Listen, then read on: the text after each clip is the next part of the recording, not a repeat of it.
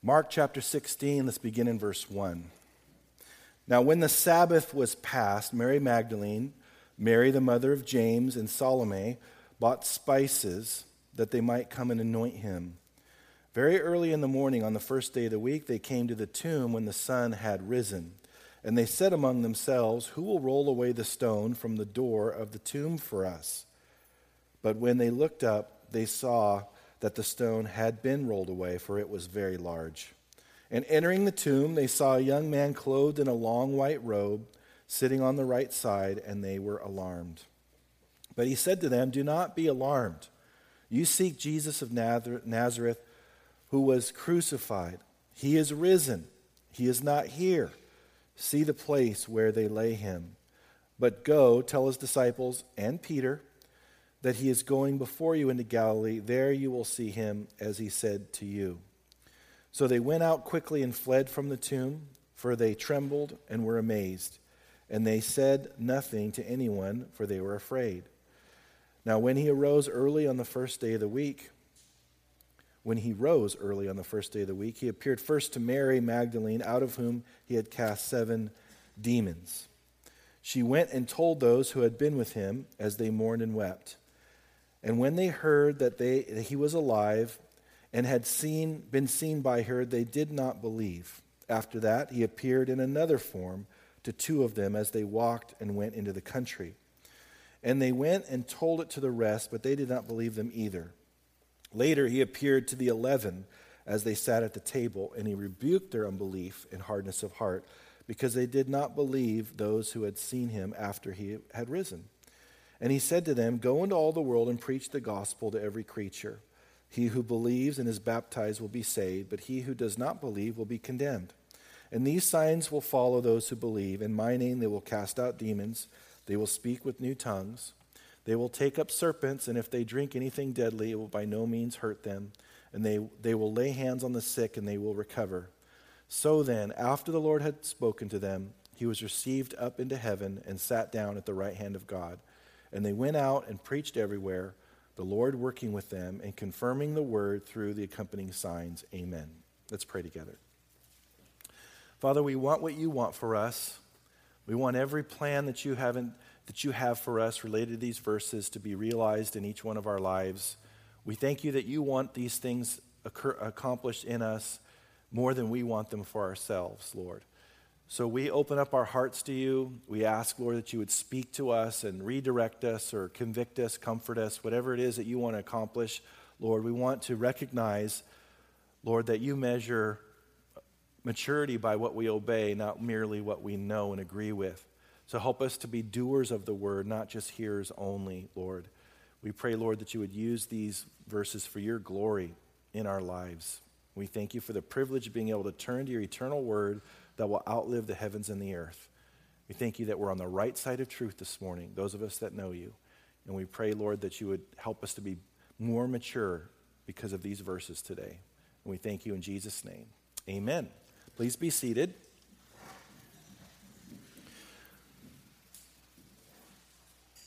Well, last week when we looked at Mark chapter 15, we saw the Lord Jesus say, "It is finished," on the cross, which means, literally, he said, tetelestai, means paid in full. When you had an outstanding debt and you finally made that last payment, on the paperwork they would stamp tetelestai, paid in full. Before he said that, he said, "I thirst." And they gave him something to drink because they had misunderstood when he had said, "Eloi, Eloi, lama sabachthani," my God, why hast thou forsaken me?" The beginning of that is Eloi, Eloi, but his tongue was stuck to the roof of his mouth or his jaw so much, so we saw this from Psalm 22, that they had a hard time understanding him. And they said they thought that he was calling out for Elijah because Eloi sounds very close to Elijah.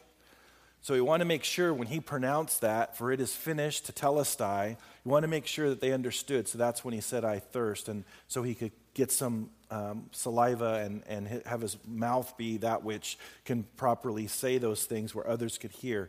Because he wanted everybody to hear, including that centurion that was watching, including everybody that was there watching, to hear him say, "It is finished," which is incredibly great news to think about, that it is finished. He didn't say to be continued. He didn't say pick up where I left off 2,000 years from now. He didn't say you're going to have to do penance. He didn't say you're going to have to do really good to outdo your bad deeds and all those. He didn't say any of that. He said it's finished.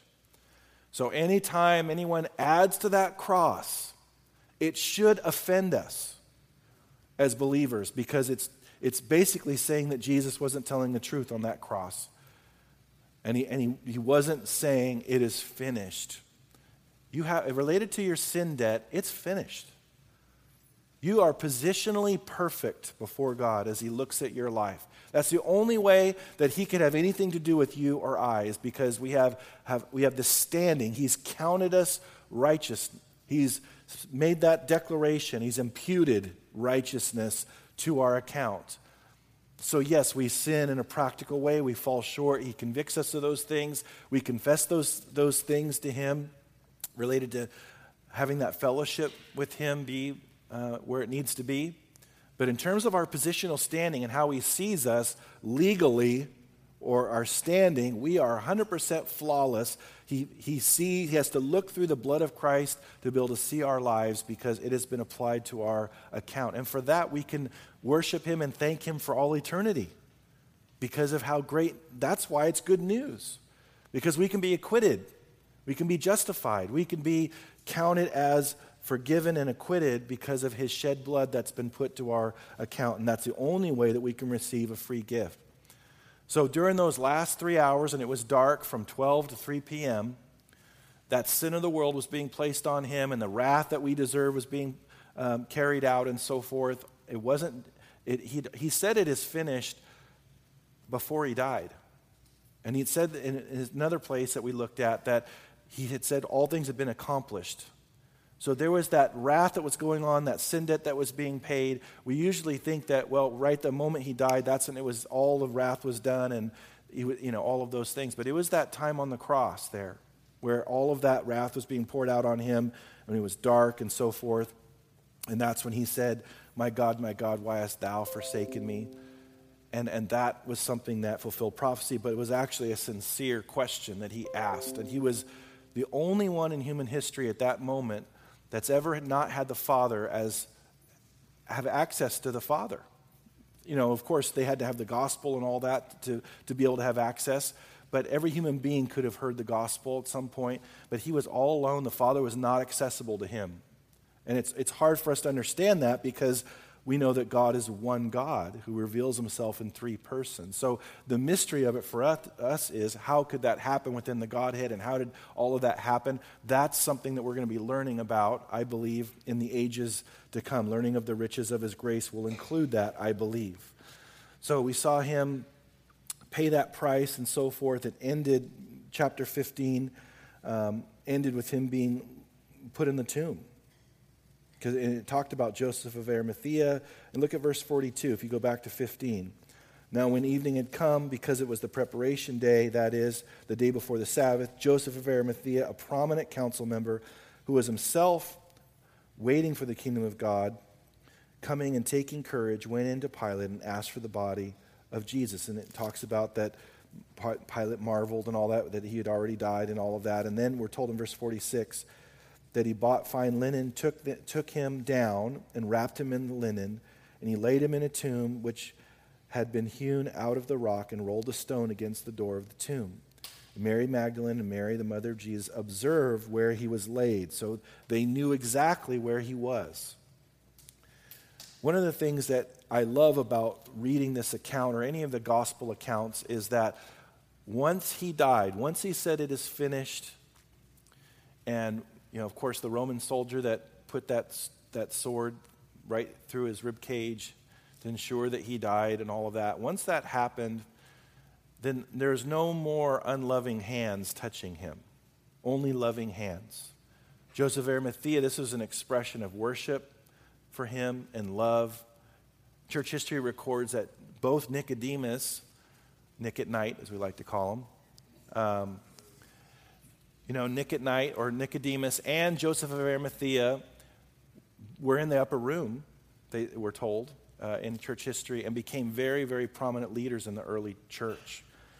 So these loving hands took care of him. We know that a disciple that loved him like that would take great care with his body and show that respect and that love in every way. I bet you the attention to detail was off the chart related to how he prepared his body and so forth and put him in his own tomb there.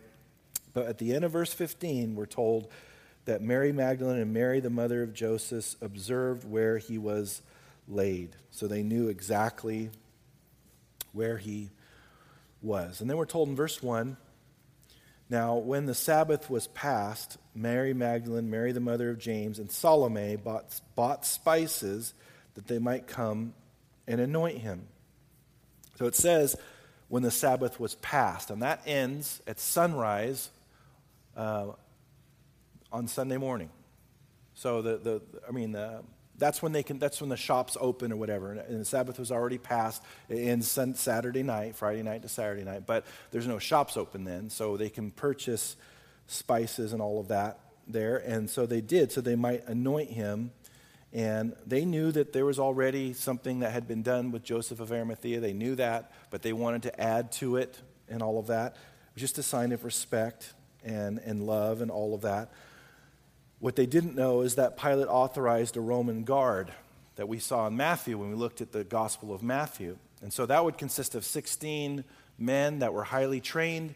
They were trained in the javelin. They were trained in the small sword and the large sword.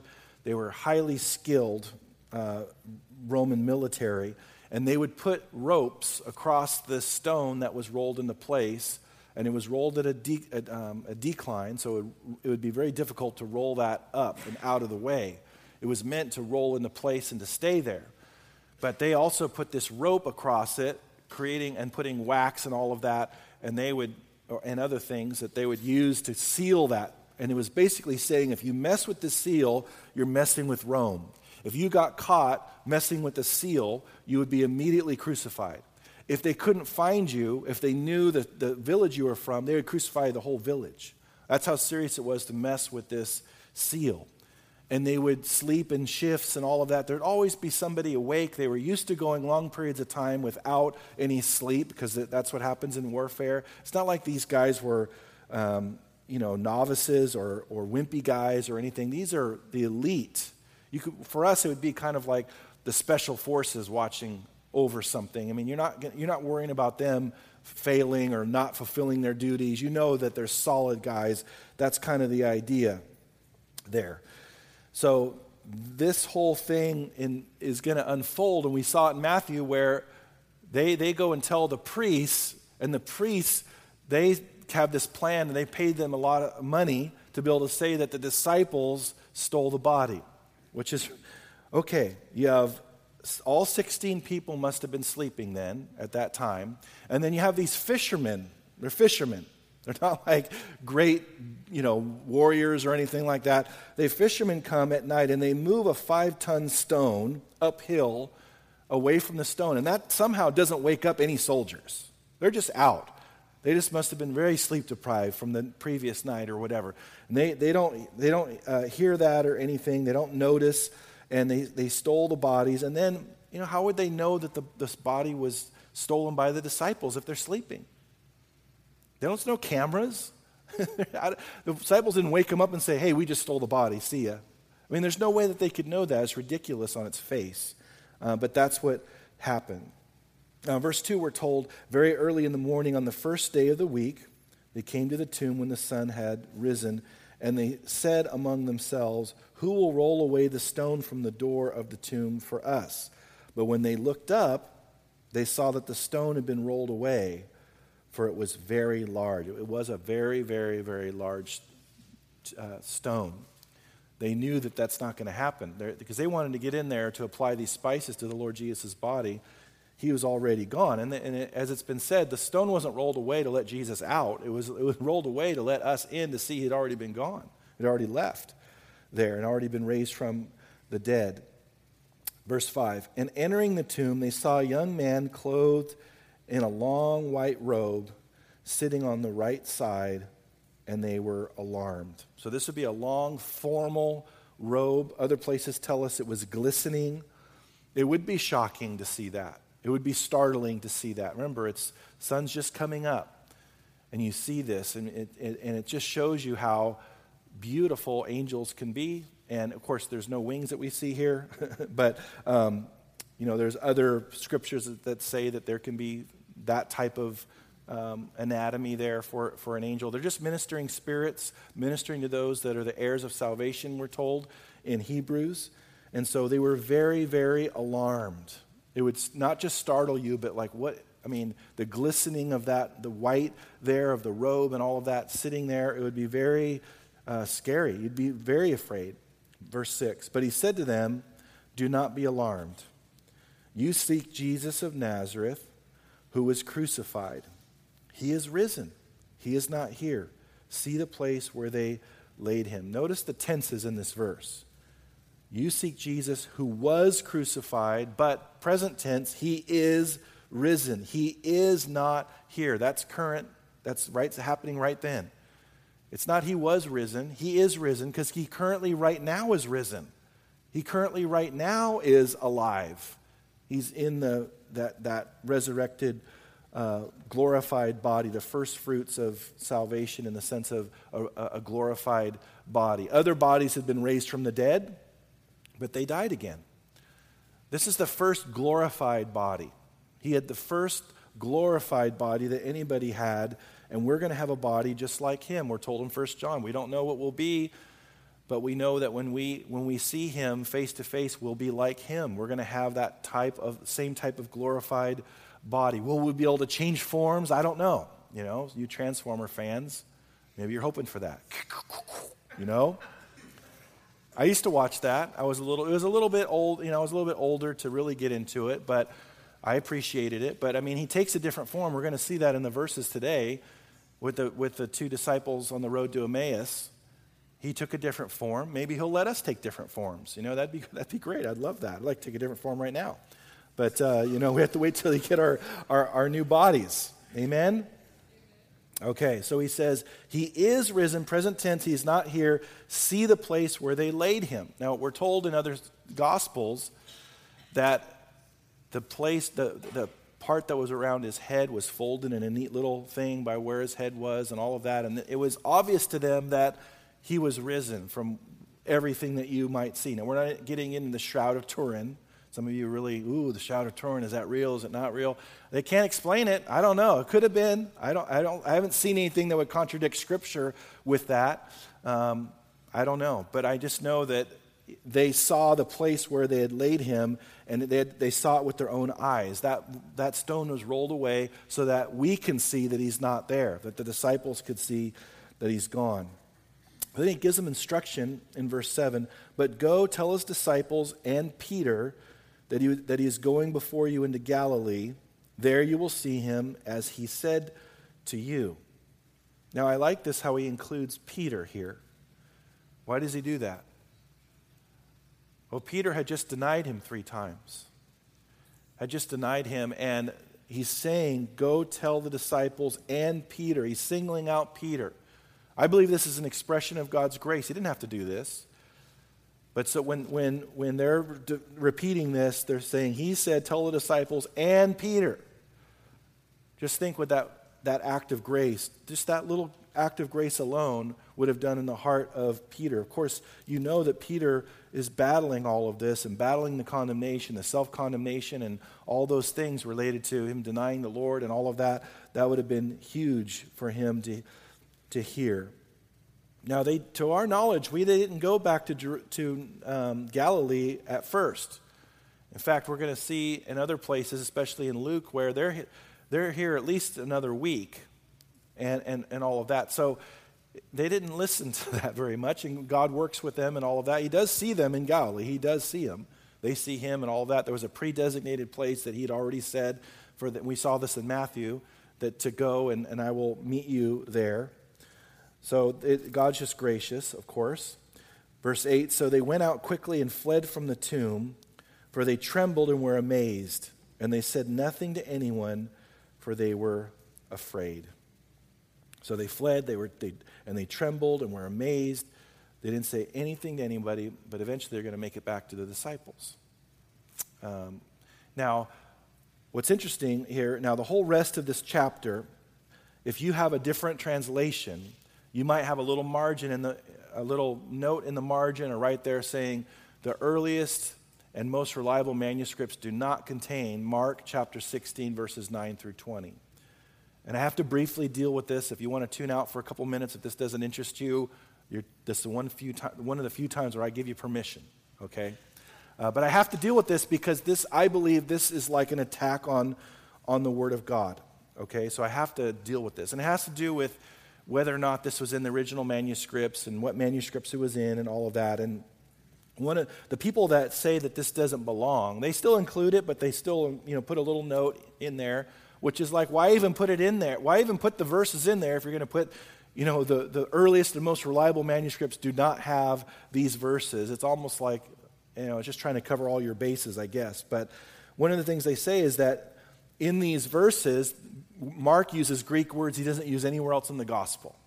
Okay? They also say that some of the early church fathers indicate that most manuscripts in their day, we're talking really early on, didn't have these verses.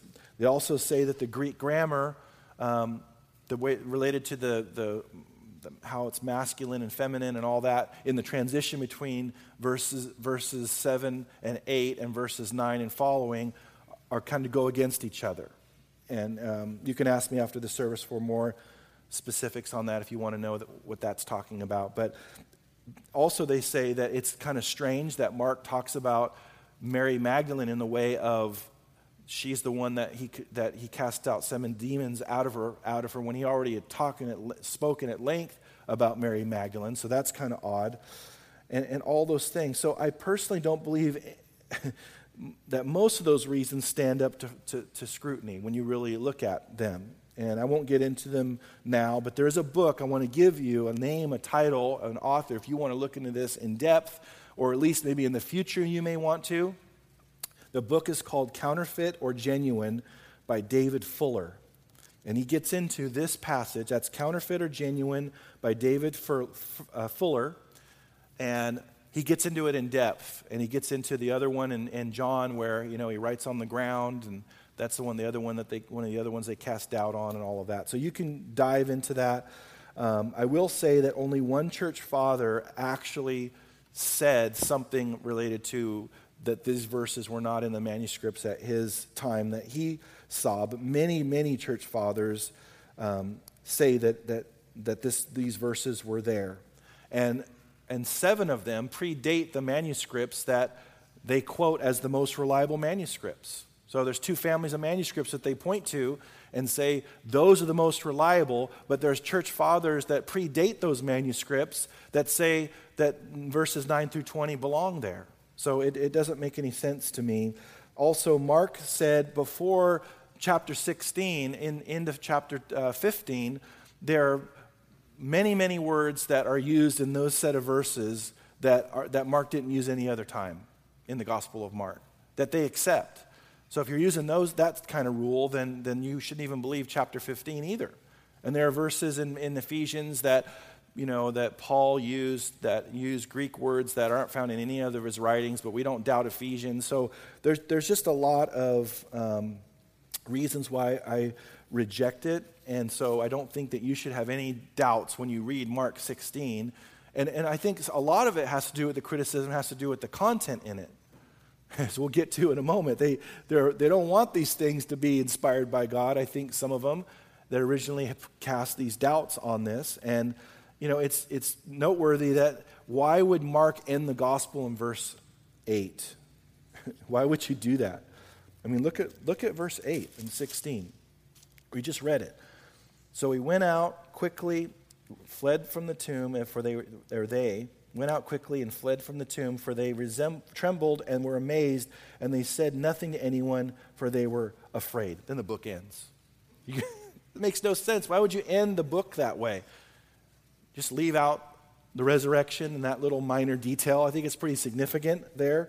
So anyway, I don't recognize that critique, and you can again dig into it on your own. So we'll just start verse 9. Now when he rose early on the first day of the week, he appeared first to Mary Magdalene, out of whom he had cast 7 demons. She went and told those who had been with him as they mourned and wept. And one of the things I want to focus on in verse 10 is the tenses, as when it says, as they mourned and wept. There were continuous action verbs there. So it's saying they continuously mourned and wept. And we don't really see this clear of a picture of their mourning and weeping and sorrow as we do in Mark, anywhere else. It's very clear that they were very sad, very somber that he had died and all of that, and they were without hope. And then in verse 11, he adds to their pessimism there. And it says, and when they heard that he was alive and had been seen by her, they did not believe. Yeah, you know, I know you're all excited and you say you saw this and all that. You could have been completely misunderstood. Maybe you hallucinated, Mary, you know. We have no idea what you experienced or whatever, but we don't believe you. But then it adds to it in verse 12. After that, he appeared in another form to 2 of them as they walked and went into the country. This is revealed in the Gospel of Luke, where Jesus took a different form there, and they didn't recognize him, and he went through all the scriptures, beginning at Moses, and showed them how the Christ must suffer and all of that, and then they invited him to come to eat with them, to stay with them, and when he broke bread, they recognized him. Their eyes were open. Did they see the scars in his hands, or did he just change the form that he was in? We don't know, but we know that they recognized him, and then he disappeared. And those guys came and declared it to them, and we're told in verse 13, and they went and told it to the rest, but they did not believe them either. See, they were equal opportunity skeptics, not just rejecting what Mary said, but also what these other 2 had told them. These are the guys that Jesus chose. These are the guys, remember, we highlighted over and over again how many times he told them, the Son of Man must be betrayed in the hands of men, suffer, be crucified, and raised after 3 days. He said it over and over and over again. They were trained to think of a political savior, not a spiritual savior. They were focused on all the verses where it said that David's descendant's going to rule on the throne of David forever, instead of Daniel, which said that the Son of Man is going to be cut off, the Messiah is going to be cut off, but not for himself. Or David writing in Psalm 16, who said that you will not let your Holy One see corruption, meaning that you will not be in that tomb long enough to have corruption happen and all of that. So it was very hard for them. It was very hard for them to accept. By the way, if you were adding this, because the theory is, if you were adding these verses in the end of Mark, you want to finish Mark. If you're adding those, why would you add all this bad stuff? I mean, you wouldn't include that. So it's ridiculous. Verse 14. Later he appeared to the 11 as they sat at the table, and he rebuked their unbelief and hardness of heart, because they did not believe those who had seen him after he had risen. Now there was a point like a week before this where the 10 were there. Thomas wasn't there. Judas was gone, so there was not going to ever be 12 in that way. So Thomas is gone, and then he comes again when Thomas is there. This is what he's talking about in verse 14. When Thomas is there, and he appears to them, and he rebukes them for their unbelief and hardness of heart. That's really the issue there. Unbelief and hardness of heart. Now they had control over that, right? Why is he rebuking you if you don't have any control over it? Obviously, you had a chance to not have that kind of heart. You chose to not have that kind of heart. And he's rebuking them and showing them that they need to have hearts that are full of faith and not have hard hearts. Then he gets to the Great Commission. I love this in verse 15. Now, in every gospel, there's different way that God reveals this Great Commission. When you compare them side by side, you should do that sometime. It's very interesting how they're a little bit different, but they're all saying the same thing. Verse 15. And he said to them, go into all the world and preach the gospel to every creature. That's what he's called us to do. The first word, go. Go into all the world. Not go get all the world to come into the church to preach the gospel. He says, go into all the world. And later on in the book of Acts, they didn't want to leave Jerusalem. He'd already told them, you're going to be my witnesses in Acts chapter 1. In Jerusalem, Samaria, Judea, and the uttermost parts of the earth. That was the plan from all along. That was going to fulfill the prophecy that he gave to Abraham multiple times about his descendants will be like the sands of the seashore, innumerable. Because everyone that trusts in the Messiah by faith has Abraham as their father in the sense of a humanly example of what faith looks like, because Abraham believed what God said and it was credited to him as righteousness, just like with us we have righteousness credited to our account by faith, and that's how we're children of Abraham. And Romans gets into that, and it's beautiful. So he says, go into all the world and preach the gospel to every creature, not some creatures, not some people versus others. Everybody needs the gospel. Everybody needs to be saved. Everybody are sinners that need to be saved. Now, he says something that is controversial in verse 16. He says, he who believes and is baptized will be saved, but he who does not believe will be condemned. Now, some people try to use this to say, we have to be water baptized to be saved. He says it right there. Whoever believes and is baptized will be saved. Well, first of all, he could have been meaning a positional baptism. When we believe on Jesus Christ, we trust in him, as I mentioned, we're positionally made perfect. We're in Christ positionally. Ephesians talks about that over and over again. In Christ, in Christ, in Christ Jesus, in Christ. He could have been meaning that. I personally believe he is talking about water baptism, though.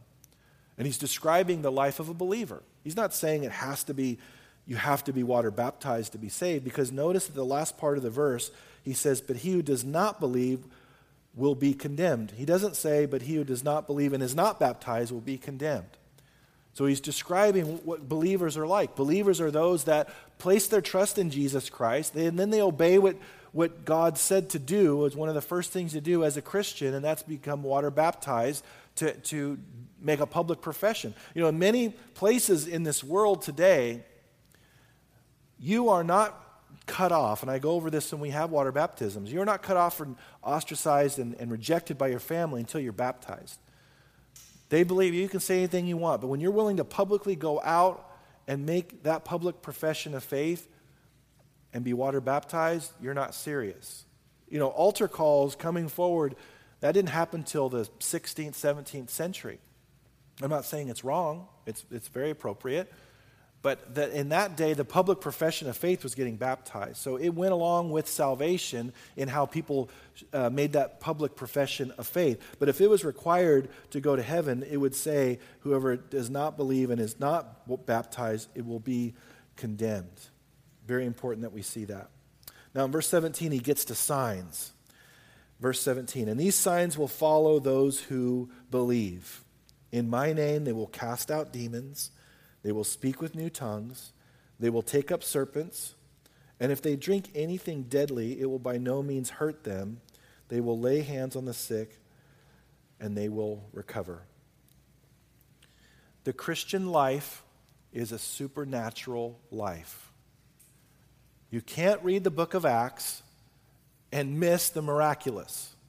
You ever wondered, how come I read the book of Acts and it seems like that's normal for them? Well, first thing we need to understand is that the book of Acts, the events in the book of Acts, happened over a span of 30 years. So when we're reading it, it seems like, man, every single day there's a miracle, whatever. It's recording events over 30 years. That's the first thing we need to understand. Secondly, we need to understand that there's no end to the book of Acts on purpose, because the book of Acts is still going on. What chapter are we in right now? 10,246? I don't know, but it never ends. And so what's happened over time is that we have taken out all the supernatural things and made it into a cerebral, all-in-your-head type thing. But if you take an honest look at Scripture, you'll never see that. You'll see the supernatural happen. And I believe that's one of the reasons why there's been an attack on this section, because I believe that people are afraid of the supernatural. I believe that some leaders don't like the supernatural because they can't control it. They can't get control because there's things that happen that God does that is not part of your plan. It's beautiful when you're used to it. When you're not used to it, it's a threat to you because it's not a part of your agenda. There are healings that are happening in our church. People are getting healed miraculously of things. It's not having nothing to do with me. So if I was trying to control everything and trying to have everything be how I could understand it or how I could explain it, or it'd be part of what I could say I'm being led to do related to the church, then I would have problems because it's just happening. People are getting healed. There's miracles that are happening. We need to be more willing to share those things. So the Christian life is a supernatural life. And notice he says these signs will follow those who believe. So they're not signs that don't follow unbelievers. They're signs that follow believers. So if we're a believer, there's going to be signs that God wants to follow. And what's he saying? He says at the end of the verses there in verse 20, you can look down there for a second. He says, the Lord working with them and confirming the word through the accompanying signs. What's the word? It's the gospel. That's what he's talking about. The word is the gospel in this context. Context is the Great Commission. What are we communicating when we communicate the good news? We're communicating how to get saved. We're communicating how a person receives Christ. When you go into an area that's never had the gospel before, it's amazing the signs that follow that. And you see it through the book of Acts. He followed what the disciples did, Paul and Silas and Barnabas and all those different, Stephen. He followed what they did with signs. Look at Philip. Philip was a deacon. He went into this area of Samaria, and there was all these things that were happening, miraculous things that no one can explain. The disciples could have gotten threatened by that. Wait a minute, this isn't what our plan was. Philip, you didn't check with us. You didn't check with our master plan and our calendar. You didn't even get on our Outlook calendar, our Google Calendar, and check with us to see if you could do these things. They didn't get upset with him. They were praising God. There was an unpredictability that happened in the church back then. Peter had no idea that God was going to give him a vision while he's on that roof in Joppa. He's at Simon the tanner's house, and it revealed, God's showing him, you need to go with these men because God wants to show him that the Gentiles are just as much a part of the church as the Jewish believers. He didn't know anything about that was going to happen. That just happened. That was supernatural. Before he could even finish preaching the gospel, they got saved and baptized with the Holy Spirit. That wasn't a part of his plan. And then the leadership back, he has to go explain himself to the leaders. It would probably, if it was any other person besides one of the original apostles, they would have had a hard time talking to those leaders in Jerusalem. He had to go and explain himself. And they had to be flexible with this. They couldn't plan that. They couldn't contain it. See, our lives are supposed to be marked by things that are not explained naturally. And it's not just these particular signs. It's just situations. It's just being in certain situations and being ready and tuned in, spiritually tuned in the situation and being ready, and all of a sudden you're just in the middle of a supernatural thing and God's doing incredible things. Because if it was up to our planning, we would get the glory in part. But he doesn't want us to get the glory. He wants the glory. Do you know that signs can happen in your house with your kids? To show them the truth of the gospel, you could pray for healing and they could get healed. Now, that's not these same signs that are following the gospel for unbelievers. I understand that. But God still heals believers. There just should be a sensitivity to the supernatural leading of the Spirit. You know, we planted the church a little over 8 years ago. I can almost tell you that there's nothing that's happened that was according to what I had planned or what I had thought would happen or guessed what would happen. It hasn't happened how I expected at all. And I was told so much over and over again, it's not going to happen how you think it's going to happen. And I'm like, yes, okay, I hear that. It's probably going to somehow have a little bit to do with how I'm thinking. No, nothing. I could go down a list of things I had no clue. Because he knows what's best for this church. He knows how he wants to reach people in this area and around the world through this church. The smart thing for any leader is to yield to him because he's the one that said, I will build my church, and the gates of Hades will not prevail against it. So if we're all yielding to him, not having an agenda, and letting him directly lead the church, then we're going to see what he wants to do. And he does such a great job better than us related to our plan. So it requires all of us to be sensitive to his leading. Notice he says, in my name they will do these. What does that mean? Does it just mean that I say in the name of Jesus before I pray or before I cast out a demon or whatever? No. It's more than that. When we are walking and working these things in his name, it means that we're Christians. It means that we have the authority that he has delegated to us. He works through leadership. He works through us being led by the Holy Spirit. So we have to, yes, we should pray in Jesus' name, but we're praying in his authority. We're praying in his character. It means his character, his essence, who he is. We're praying with his dispatched authority through our lives, and we are coming in his name, not our own name. And he says, first of all, there, it will cast out demons. Do you think you ever might be part of an exorcism? God's word says that there are people that are bound by demons. And I see it in the news all the time. There's more and more exorcisms and Satan worship and satanic Christian clubs satanic clubs in high school. That'd be interesting. But they'd probably allow that too. Satanic clubs in high school. I mean, more and more activity, having whole festivals where they come out and cut themselves and worship Satan. I mean, it's growing more and more and more and more. And we have to recognize that every Christian has the capacity to say, come out in Jesus' name.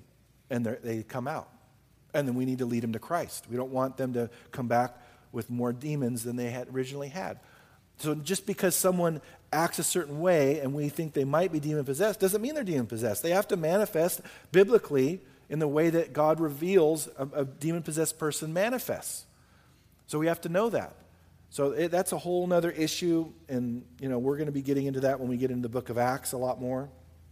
At one point, Paul just gets irritated at this free advertising that this demon-possessed girl is giving him, saying what she was saying was actually true, but he didn't need any of that advertising or help from the enemy. He just cast a demon out. I mean, that can happen. They will speak with new tongues. That is a gift of the Holy Spirit. Not everybody receives that gift. We're told in 1 Corinthians 12 that are all apostles, are all prophets, do all speak in tongues, do all interpret? The obvious answer, the expected answer is no.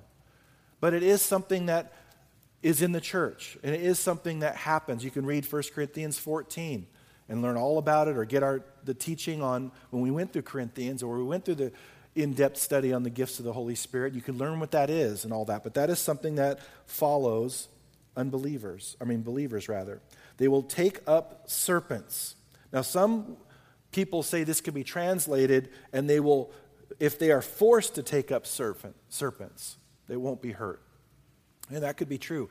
Now, we've seen the abuse of all this, where people are having services where they're handling snakes and all this, and they're getting bit and saying, I'm not affected, and all that. That's tempting the Lord. That's not in the context of preaching the gospel. That's the context here. So if you're out there preaching the gospel, Paul was on the island of Malta. He was bit by a viper. It didn't hurt him. That's the kind of the idea. If they drink anything deadly, it's not, obviously purposely. It's talking about accidentally drinking something deadly. We can pray and ask God to cancel out the effects of that chemical in our bodies, and God can keep us from having anything happen to us. He can do that. I've had a bee sting me, and I didn't have an EpiPen, and that was before EpiPens were the cost of a car. I didn't have my EpiPen, and I just laid my hand on that and said, God, just touch me, heal me. And I was fine. And so God can do that. And they will lay hands on the sick, and they will recover. This is something that is in the church. We're told in James chapter 5, if anyone's sick among you, have them call for the elders of the church, have them come forward, we'll anoint them with oil, and the prayer of faith will save the sick. And all that, God heals today. But this is specifically talking about when we're out there preaching the gospel. We're out there and we communicate the gospel and all of that, and someone is sick and we pray for them and they get healed, and God uses that to show the validity of what we're saying and back up what we're saying. It's a beautiful thing. So I think a lot of the skepticism related to these verses has to do with those signs. They don't want anything to do with those signs. I can't explain it. I can't control it. It's not happening in my life or in our church. And so let's just say it's not part of the Bible. That's convenient. The issue is, though, all these things, the reason why, whatever position you take, let's say you come and you say, I don't believe verses 9 through 20 are they're part of Mark. The thing is, all these things are repeated elsewhere in the Scriptures. The resurrection accounts, these signs, all these things are found other places and all of that. I'm not saying it's not an important issue and all of those things, or it's not important to grapple with. But the point is, all these things are taught other places in Scripture, and obviously, God balances His Word with the rest of His Word. Scripture interprets Scripture. It's a very powerful, foundational principle related to interpreting the Bible in a way that's responsible, is understanding that I need to balance Scripture with Scripture. Verse 19. So then, after the Lord had spoken to them, He was received up into heaven and sat down at the right hand of God. So when you sit down, that means that your work is finished. There was no chairs in the tabernacle or in the temple. The priests were constantly working, constantly doing the work that God had called them to. They didn't have a finished work that they were, looking at. Their work continued. Jesus' work is finished.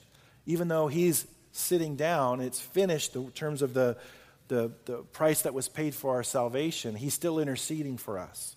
So His ministry of intercession is happening, but in terms of sitting down, the only time we see Him stand up is at the martyrdom of Stephen, and another place in Scripture too. But He stands up. When Stephen is getting martyred and those stones are falling on him and he's about to go to be with Jesus, God opens up heaven. He can see in that other dimension, and He says, look, Jesus is standing.